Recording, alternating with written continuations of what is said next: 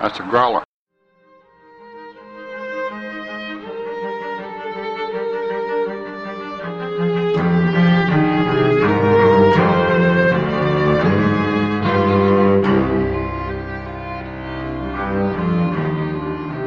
Welcome back to Beauty and the Beastly Minute, the podcast where we break down and analyze Beauty and the Beast, one loopophobic minute at a time. I'm Bobby from Growler Media. And I'm Janae.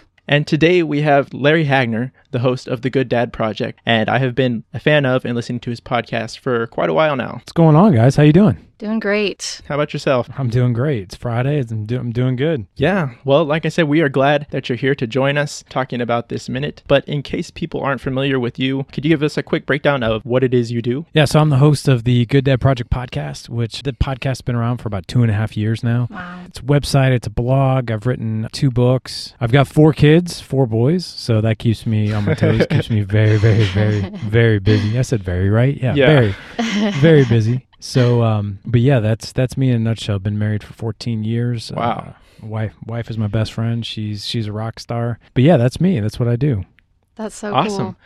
Well, like I said, we're glad to have you here. And hopefully later on in this podcast, we'll get to talk a little bit about Maurice and Belle's relationship, which I thought would be fun to do with you since being a dad is kind of your area of expertise. Yeah, let's do it. Okay, well, this minute is minute 45, and we start off with Lumiere saying, "Where are you going?" and ends with Belle getting thrown from Philippe, surrounded by wolves, and Philippe realizing this is not the best situation for him to be in right now. Philippe's the one realizing.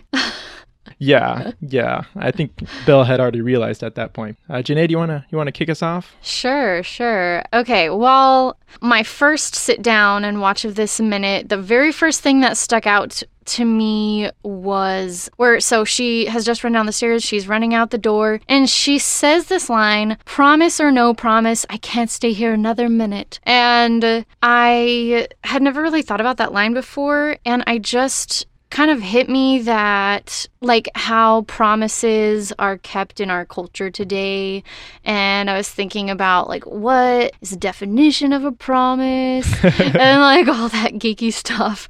So everybody knows, Webster's Online Dictionary says that a promise is a declaration that one will do or refrain from doing something specified, and that it is a legally and separate description says that it's a legally binding declaration that gives the person to whom it is made a right to expect or to claim the performance or forbearance of a specified act, which that definition specifically applies very much to the situation that Belle and Beast are in, where she promised and made this quote-unquote legally binding declaration to the Beast that she would stay and if he released her father. And so she is breaking that promise that she made, which I'm pretty sure in the 1700s was pretty serious, I would think. Yeah, I feel like it was, much more of a culture of trying to keep your word back in the day, more so than now, unfortunately.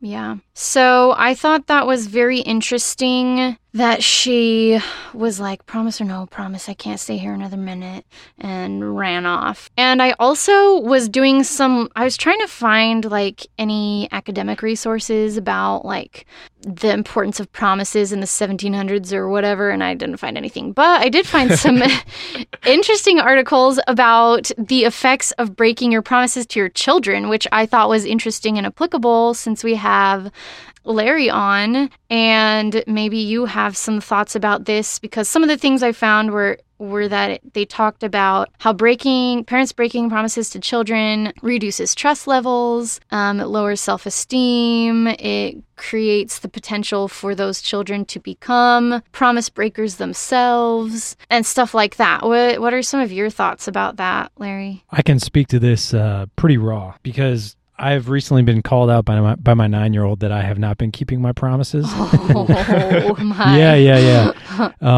I don't know. I've been doing the podcast for 2.5 years, and when I first started the Good Dad Project, I always thought like, man, I got to be like this example, right? I got to be this. I can't screw up, can't make mistakes, and that was my view on it. But man, that was such a wrong, skewed, horrible view.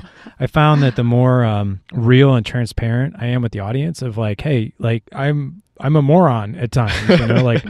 And not just at times, maybe even all the time. Like, but I'm learning from it and I'm aware of it and basically just sharing those experiences. So my 9-year-old has really gotten into, he wants to wrestle with me like every night. And we've got 4 kids. Like, so, you know, I try to, so I have 11-year-old, 9-year-old, 3-year-old, 1-year-old. And so I'm always trying to give a hand to my wife, you know, try to give the kids attention. But at the same time, my 9-year-old, like his love language is quality time, not only quality time, but one-on-one time. So to him, one-on-one time is how he receives love. You know, like to him, that's filling his tank. Yeah.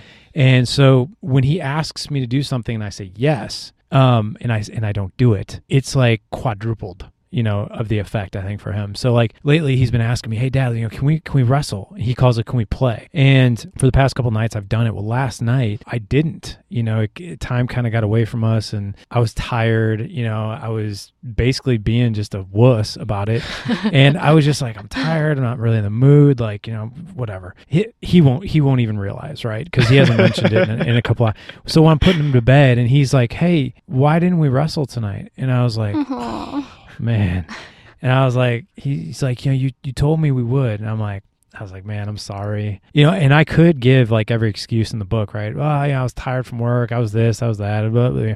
But what is that teaching him? That's teaching him, well, if I screw up, I'll just make excuses that'll get me out of it, right? So I just told him, I was like, you know what? You're right. I didn't follow through. You know, I take extreme ownership of that. I didn't follow through and I told you I would. I didn't. So I need to make it up to you. So you tell me, what is the best way for me to make this up to you? And he told me, he was like, let's wrestle tomorrow and you can't get out of it. I'm like, all right, we'll do that. So, but yeah, I mean, these kids, I mean, they're very, very aware of whether or not we follow through on our promises. Mm-hmm. Yeah, I was laughing because with my daughter Lily, there'll be times where we'll be like, okay, we'll do that later. We'll do that, you know, before bed. And then we forget, or she forgets, or everybody forgets. And then like the first thing the next morning, she'll pop up out of bed and be like, hey, we didn't do it.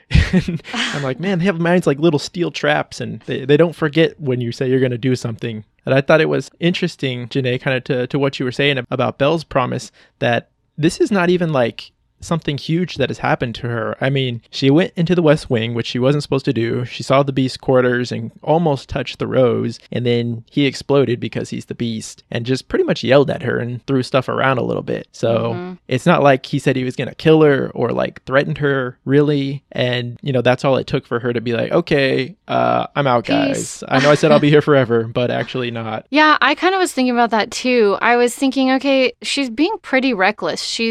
I can't figure out whether she's either being thoughtlessly reckless or just like really reckless, because she either doesn't realize how dangerous the woods are going to be that she's going into, or she thinks that the danger in the forest is less dangerous than the Beast, which she doesn't seem that afraid to me. She just seems like ticked off, and she's like, I'm running away because I just don't want to deal with you. And because he lost his temper at her. And I can't figure out if she is like afraid or not, because until she gets into the forest in this minute, she doesn't necessarily seem like afraid. She just seems like she's like determined to get out of there. Like, you don't think she's afraid of going into the forest or afraid of the Beast? I mean, I don't know. I guess I just can't figure out her motivation here. I'm like, why is she running away? Because you're right. He didn't like threaten her life. He was scary. Yeah. He was definitely very scary, but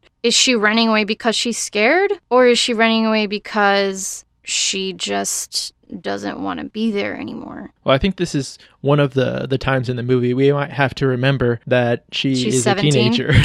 She's 17 years old and doesn't always think things out, and just got yelled at by somebody bigger and stronger than she is. And so she's leaving. Reminds me about my little sister when she was a teenager sometimes, and just kind of like threw a little tantrum, didn't get her way, and, you know, would take off. And my little sister actually, funny story, she used to like hang out in the woods by our house a lot with some of her friends, and they were really into like Harry Potter and stuff. And they had like these cloaks that they would wear and just like go hang out in the woods and do like nerdy teenager stuff, I guess. But one night she came in and she was limping, and we were like, what happened? And she's like, oh, I was running back through the woods and a stick stabbed my foot. And she had like a little bit of blood on her foot. And I looked at it and there were 2 little holes. And I was like, that wasn't a stick. That was a snake. And you got bit. And she was like, no, it was a stick. It was a stick. And we argued with her for probably like 15 minutes, being like, there's no way a stick would make those puncture wounds on your foot. And finally her foot started swelling up. And that's when she let us take her to the hospital. Are you serious? Yeah. Oh my gosh. So she was there overnight. She was fine. But teenagers, that's going to be teenage angst. Fun. Looking forward to that. You've got a few years. Yeah, I've got a little while. Oh my goodness. Yeah. So Lumiere and Cogsworth at the bottom of the stairs, right? And they're like begging her to not go. Yeah. Lumiere's flames go out here. So she like kind of I guess it's like as the door closes, there's this puff of air that blows them out. But we know that he can pop them off and on whenever he wants, basically. So I was kind of wondering, and then he looks like so sad and dejected when she leaves. I was kind of wondering if when his flame goes out, does it relate at all to his feeling and his emotional status? That's an interesting thought. I never thought about that. I mean, I think during the mob scene where they're breaking into the castle, he uses his flames as a weapon. Right. And so he can make them, change because of that. But I hadn't thought of him being able to, or not being able to, but like subconsciously that they would react to his emotional state. Just a thought. Interesting. I guess the next note that I have is that we see her running off, and it's a beautiful background. This shot where you can see the castle, and she's, riding away, and she's real small at the bottom of the screen, riding away into the woods from the castle. And that's beautiful. But then we get a close up of her and Philippe. Philippe, his face throughout this scene is like the image of determination. Nothing happened to him, but he's the horse she's riding to get where she's going, and he looks like he is ticked off, and nothing's gonna stop him. And we see that at the very beginning where they're just going into the woods and he's running through the woods, and then also later on when the wolves are surrounding them and he's running away from that. He just has his determination built into him, and he's a farm horse, so that makes sense. But I see his face and I'm like, man, I wish I could be that determined sometimes when I'm trying to achieve the things I'm going towards. I love Philippe. He's like one of the best characters in this movie, aside from Cogsworth. You don't know Larry, but I just have this affinity for Cogsworth. He's my favorite person in this movie. Cogsworth? Yes. Yeah. I don't know. I kind of like the Beast myself. Just because, yeah. I mean, to see the transformation he goes through and all that good stuff. But I think it's funny that Cogsworth is a clock because he's wound so tight. Yeah, he's right? So structured. Which is pretty interesting. Which I don't know if that had anything to do with the movie or not. But yeah. Yeah, it's interesting that you point that out, because that's something we've talked about in previous episodes that I didn't realize until we started analyzing this so in depth, is that, he is kind of the structured one trying to keep things in order, and he's a clock. So it makes it funny because it's Disney. So for some reason, when they're running along, Philippe stops in the woods, and I guess there's some weird sounds, and I couldn't figure out what they were supposed to be from, but I would assume maybe the birds. So like they scared the birds, and the bird made weird sounds, and they all fly up, and that's what gets them to stop. And we get a good view of some of these birds that are flying, and they have like these long blue and white striped tails. And I probably spent like half an hour trying to figure out what kind of birds these were to help us, maybe that bird is peculiar to a certain part of France, but I couldn't find anything about them. I feel like they might be pheasants because they looked kind of like some birds that are in Bambi, and I went back and found that the 2 main birds that you see in Bambi are pheasants and quail. And I looked up pheasant tails because that's like the defining feature that you can see in this movie. And they look somewhat similar. So a little bit. Like they're kind of like striped, and they kind of have this like V. It kind of looks like they might be pheasants. But I feel like if they are pheasants, Disney exaggerated the tail in the movie. Yeah, because I Googled pheasants because I don't know anything about birds, like the types of different kind of forest birds. I know like some of the raptors and their types, but I felt like this should be fairly easy to find, and I couldn't find anything that looked close enough where I could feel comfortable saying that's what kind they were. And I'm sure there's some hunting person out there listening to this podcast that's yelling at it saying it's a whatever it is. Right. But I couldn't figure it out. Sorry, guys. Next time. Yeah. Or maybe it looks like a ringneck pheasant. I don't know. I just looked up pheasant tails on Google, and it kind of looks like it might fit, but I don't know. It doesn't really matter. They're birds with cool tails. Yeah. Can we talk about second 41? I don't know if I'm jumping from your notes, Bobby, but Philippe totally takes out a wolf. Well, that was kind of my next note, is that it wasn't, I mean, Philippe is the one, his body is the one pushing the wolf into the tree, but I kind of saw it as Belle. Like, first off, she almost gets taken out by that branch and she dives under it.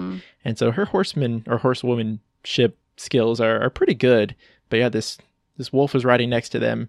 And yeah, she totally pulls the reins and like rams Philippe into the wolf that rams him into the tree and takes out this wolf. And she's pretty intense. I always thought when I saw this scene as a kid that like she didn't know what she was doing. She got lost. She falls in the lake. You know, she just gets totally taken by these wolves. But she's putting up a pretty good fight here. She's showing some skills in her riding abilities. She's fighting as much as she can while on top of the horse, trying to control a skittish horse. So that combined with that she was able to like unhitch the horse and kind of even go after Maurice when he first got lost makes me think that she wasn't just sitting around reading books as a teenager. She must have been helping her dad a lot with the chores. And, you know, I guess, I don't know why they have Philippe besides to pull the carriage, but I don't think they have like a farm or anything. He's an inventor. But she must have had lots of responsibilities that prepared her for being able to act like this. Well, they probably had a small farm because even if it's like a vegetable garden. Oh yeah, and I guess they do have the animals that she was feeding. Yeah. There's an awesome still that I don't know if you can see it, Bobby, and I wish I could share it with you, Larry. It's a really cool still of like right after Philippe rams the wolf, and he looks like he's like doing this sideways hop, and he looks so scared. We have to share. I'll try and remember to share that on the Facebook group. It's so funny. But yeah, I think I was thinking about this scene, and it's like, this is probably the most, well, aside from Beast, like, ranting and raving and stuff, this is a pretty scary scene. To me, I think this scene is more scary than the one that she just left, where he was, like, yelling at her and throwing stuff around the room. And I was kind of wondering, I mean, because both of you are parents, like, what is the age that this isn't too scary for? Like, where do you draw the line? What age is this too intense for kids? Or is it like if they're too little, they won't get it, you know? I think, at least with most Disney movies, I don't really think about like, oh, this is too intense for my kids. But I probably expose them to more than they should. Sometimes I'm like, should I really be letting them watch this? And then Lily, my oldest, she's 3.5. I mean, she talks a lot. She's very vocal and has a pretty good vocabulary for a 3-year-old.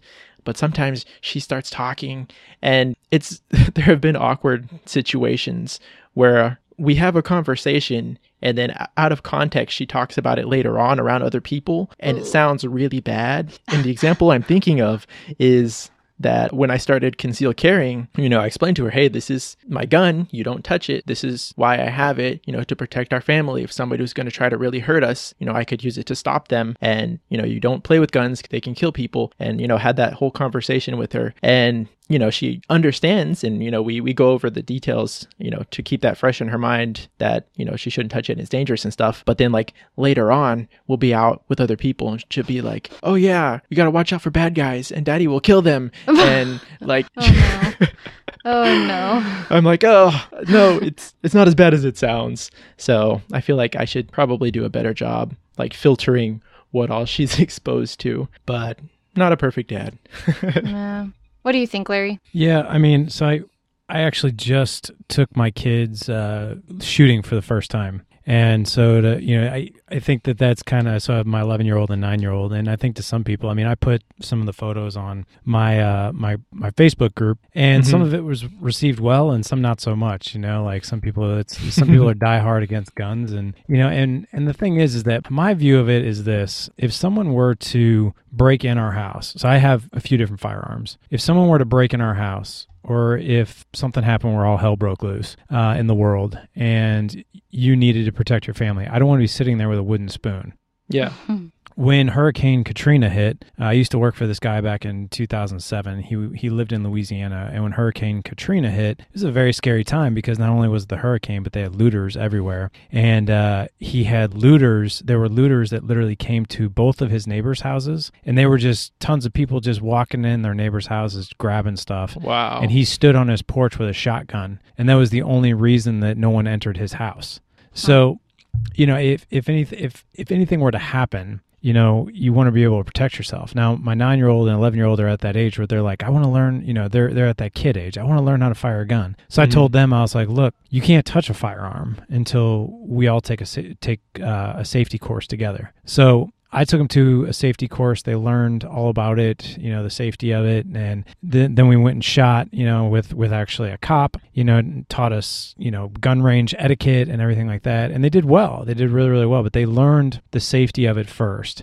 And if, I don't know, I mean, that's my view of it. If anything ever happens, you know, I want to be able to protect my family. Yeah. Yeah, definitely. Do you have any thoughts as far as like when to expose your kids to certain levels of media besides like the recommended age ranges? So as far as like movies and that kind of thing? Yeah. Yeah, I'm careful with that. Like, for instance, you know, we still watch a lot of kid movies in our family. I don't really let them watch 300 or anything crazy like that. You know, I mean, I don't even watch 300s. It's the best movie. But no, my view of it is, I think because you just never know. Yeah. I think you just got to be really cautious. You know, I think you know when it comes to your kids. Some kids are more mature than others, and some not so much. So I think you got to take their maturity into play. Yeah, every kid is different. Well, speaking of being careful in unknown situations, we tie that back into what's going on here in the minute that they're running across the water, or the lake, I guess, that's frozen. I don't know if it's a lake or a river, and Philippe breaks through it. And I'm not from a cold area. I don't ever want to live in a cold area. And so I have no experience with ice forming. Larry, what part of the country are you in? I'm in the Midwest, so I experience all 4 seasons. Well, do you know anything about the like safety rules for walking on ice or being on ice? I know nothing about that. I just know you probably shouldn't walk on it because you could fall through. Yeah, that's about where I stand on it. But apparently there are rules. And so I looked up I guess, I don't know who recommends them, but it seemed like everybody was pretty consistent. So the numbers I pulled off were from like, Minnesota website. So I would assume they're experts for being in Minnesota. Basically, it's if the ice is less than 4 inches thick, you should stay off of it. Some people say if it's 3 inches, you can have like one person or people spread out in single file. 4 inches and above is okay for ice fishing. 5 to 7 is okay for a snowmobile or ATV, and then 8 and up, there you start getting into like a car or a truck, or, you know, medium trucks once you get to like 15 inches. So they just have thick. to like poke a thing down through to like measure the ice to know that.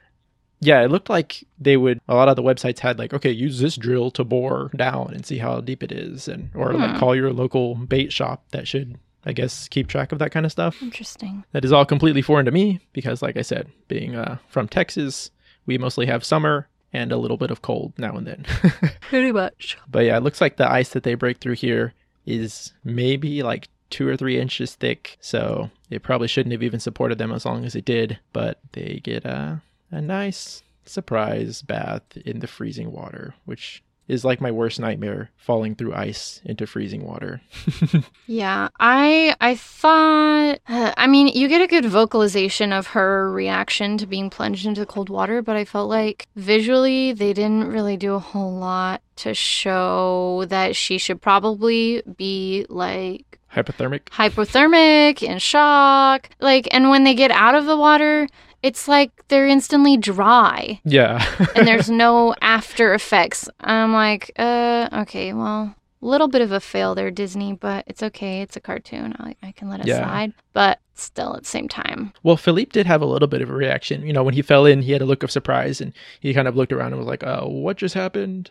And then that's the second time he gets his determined face on, and he's just like, okay, let's do this. I'm pretty impressed they got out of that ice water. He pushes through the ice, you know, swims and gets out, and the wolves are jumping all around them. So must not have been very deep. Yeah. Well, I don't know. Horses can swim pretty well, I think. Yeah, but like once you are in that water and your body starts going hypothermia, I would think that it would be a lot harder to control your limbs, control your ability to like get up out of the water. It just seems like it would be really hard. Basically, Philippe is a boss. Philippe is a boss, pretty much. Well, the last note I have is that, you know, they get out, Philippe gets scared because he's surrounded by wolves and accidentally throws Belle, and then his reins like flip up and get caught on a branch. And he has a hilarious face at the very end of the minute. I think it's like second 58 or something, where he's looking at his reins caught on the branch and it's just like, well, I'm screwed. Aw. I thought it was interesting that they did this like zoom in on the reins as they were wrapping around the branches to like kind of spell it out in a way that this dangerous situation has just increased in danger, because now they're stuck, they're caught, they can't get away easily. She has no alternative except for to stay there and try and fight them off, because she's not going to be able to run fast enough to get away from them. And it's going to take probably more time than she has available to unattach Philippe from the tree, because the wolves are going to come and get her. They're not going to stop trying to eat her because she's trying to get him unhooked. So, and the music here also, like between the shot zooming in on the reins getting stuck in the music, I feel like that's kind of a turning point in the scene for what's coming in the next minute. And the stakes are about as high as they can go, which is a really cool thing that they've done in the story and very important in the storytelling of the movie, because at this point, she's in mortal danger. Like, there's nothing else she can do. And she, if forces beyond her own do not come and help her, then she's dead meat, basically. Yeah. So I kind of really love the end of this minute where they've just raised the stakes as high as they can go story-wise. So yeah, and like you were saying, the music during this whole woods forest chase scene has been, I think, more intense than we've experienced so far in the movie. You know, this is definitely a high point, a dangerous part where she's actually, for the first time, in danger, and not just a perceived danger that she has of herself. Yeah. I love the horns and the drums throughout this minute because they're just like so intense and driving the scene. They're helping to drive the story and the scene forward, and I love that. So, well, I started off the minute and referenced that it was a lupophobic minute, which is, you know, scared of wolves. But I was going to say, I don't know what that is. It's kind of inaccurate for me to say that. I threw it in there because it fit in the little tag reel thing that we have. But she's not really that. I mean, she's adequately scared of them because they're attacking her. But we'll see, especially in the next minute, that she's putting up a pretty good fight. Like, she's not scared to death. She's not just sitting there. Your typical, you think of Disney princesses and being a damsel in distress. And that's one of the reasons I've loved Belle, is that she is not that person. You know, when her dad gets lost, she goes out to find him. She goes out to help him. And when she's out here being chased by wolves, she's doing what she can to fight them off. And now that she's stuck in this situation, we'll see in the next minute that she, you know, just grabs a branch and goes at the wolves and is like, you know, if this is where I am, I'm not going to leave my horse to get eaten, because it's a possibility that she could leave Philippe there stuck and the wolves would just eat him and she could run away. But yeah, kind of sad. But she grabs a branch and tries to defend him and fight together with him. So I love her determination, and that she's scared of them, but she's not completely incapacitated by that fear. And so she's going to put up a fight and do the best she can till the end, which thankfully is not her end. Yeah. I think in a way I really like that comment because it shows her, because I feel like, I don't remember which minute it was, but we had some guests on and we were talking about how she's just a dreamer and she needs to get out of the books and like go do something to get adventure in her life if she wants it. And I think this kind of proves in a way her worthiness for that adventure to come into her life. And she's not just sitting around dreaming. She really is pulling her weight in her life and trying to do things that are important. Well, like I said, I had a few questions that I kind of wanted to address to you, Larry, since you're here and your specialty is being a dad and a father and trying to improve in that area. We don't have Maurice in this minute, but I wanted to go back and kind of look at some of what we've seen of him and their relationship and see if you have any insights or any comments into those or into that relationship. So we saw them in the very beginning when he was in the workshop and she was telling him about her day, and he was listening, or I guess he was hearing what she was saying, but he wasn't really understanding. He wasn't reacting appropriately to what she was saying. So he heard the words, but he wasn't listening to the meaning behind them. And yet it seems like they have a pretty strong relationship. They're definitely there for each other. They love each other, and they can confide in each other, but at the same time, he's kind of off in his own little world doing his own thing and doesn't always pay attention to what's going on around him. And I feel like I kind of relate to that a lot because I'm the kind of person who gets into a project or something and it'll just kind of consume me for a while. And a lot of times I'll look up and realize that, my son has been there for a few minutes trying to get my attention and I wasn't really paying that attention to him. Well, it's impossible for us as fathers to multitask. It just really is. It's a proven fact that women have more gray matter in their brain and they can multitask better than we can. But yeah, most of us we're distracted a lot. I mean, I think it's pretty typical of a father being distracted because it takes focus, it takes practice, it takes concentration to really, really be there, because our minds are always searching for what is the next thing I need to do? What is the next thing I need to conquer? What's the next thing I need to do to stay on top of everything? And sometimes it's very hard to surrender that as men and as fathers, but it's something essential that we have to do.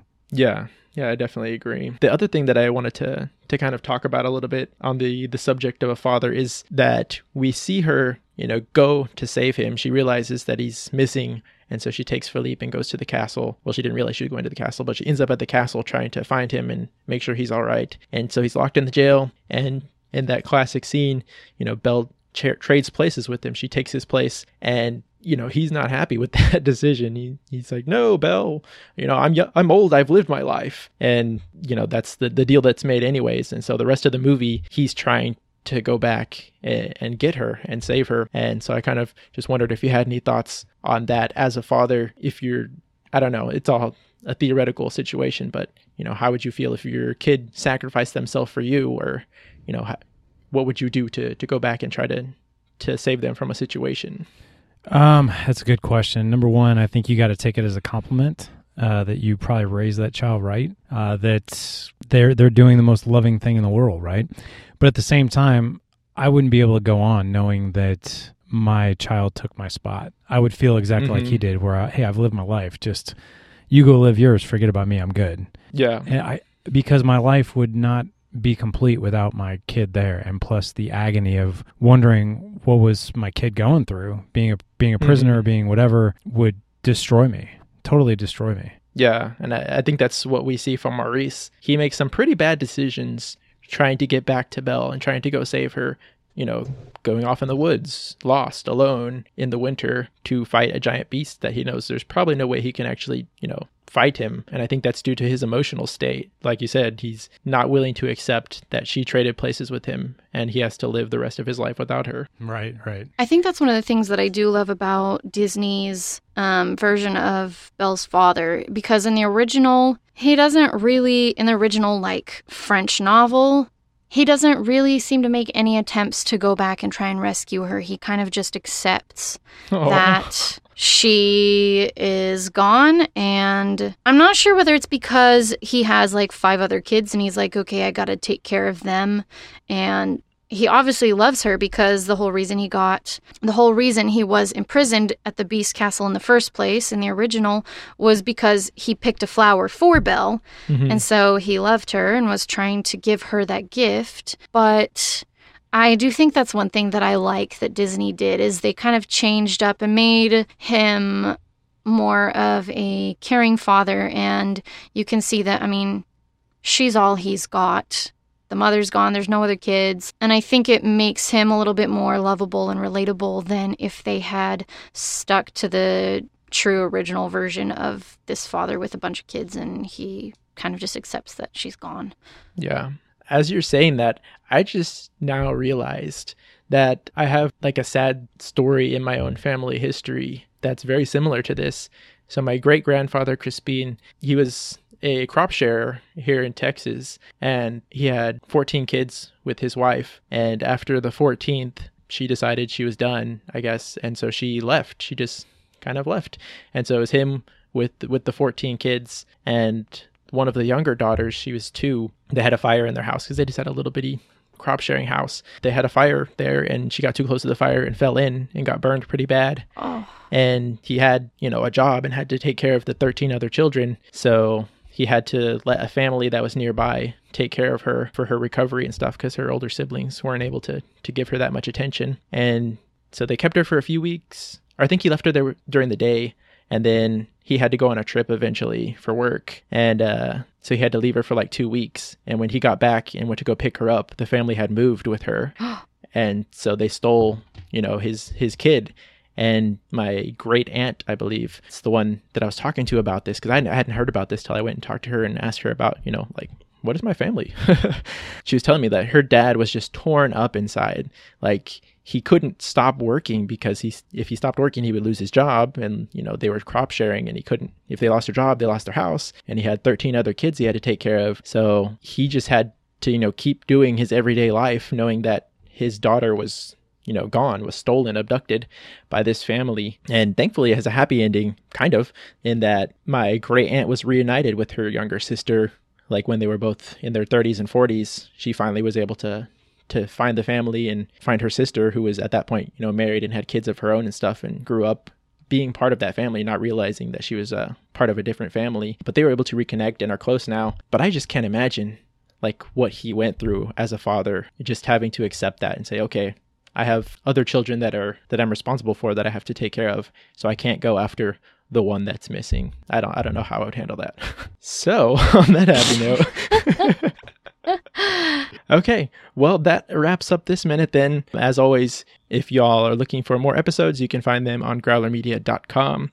You can also find us on Facebook. We are Beastly Minute on Facebook, Twitter, and Instagram. You can find the episodes there, as well as screenshots from the minutes, so you can see what it is we're talking about in detail here. Yeah, shoot me an email over at Growler Media if you need to get a hold of me. Janae, what about you? If you would like to get a hold of me, you can email me at janae.hyatt@gmail.com, or you can go to my website, janaehyatt.com, and listen to some of my voiceover portfolio. Awesome. And once again, Larry, we are glad that you were able to be here with us and share a little bit of your insights into Beauty and the Beast. So if people want to get a hold of you or get in touch with what you're doing with the Good Dad Project, what's the best way for them to do that? You can just go to gooddadproject.com, and that's the best way to get a hold of me. Awesome. And I would definitely advise everybody, especially fathers, that's mostly who it's for, but I'm sure mothers would also get stuff out of it, to go and subscribe to the Good Dad Project podcast, because it's great. I love listening to it. So go check that out as well. And until next time, don't run into the wolves at night in the winter with a pack, or don't run into the woods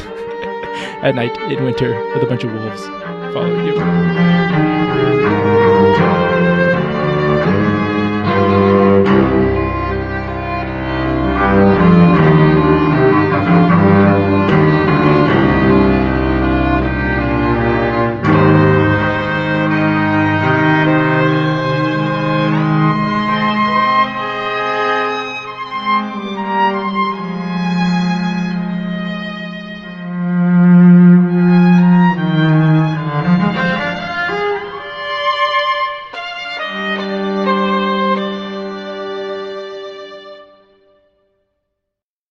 Wow, something is really different on the growler.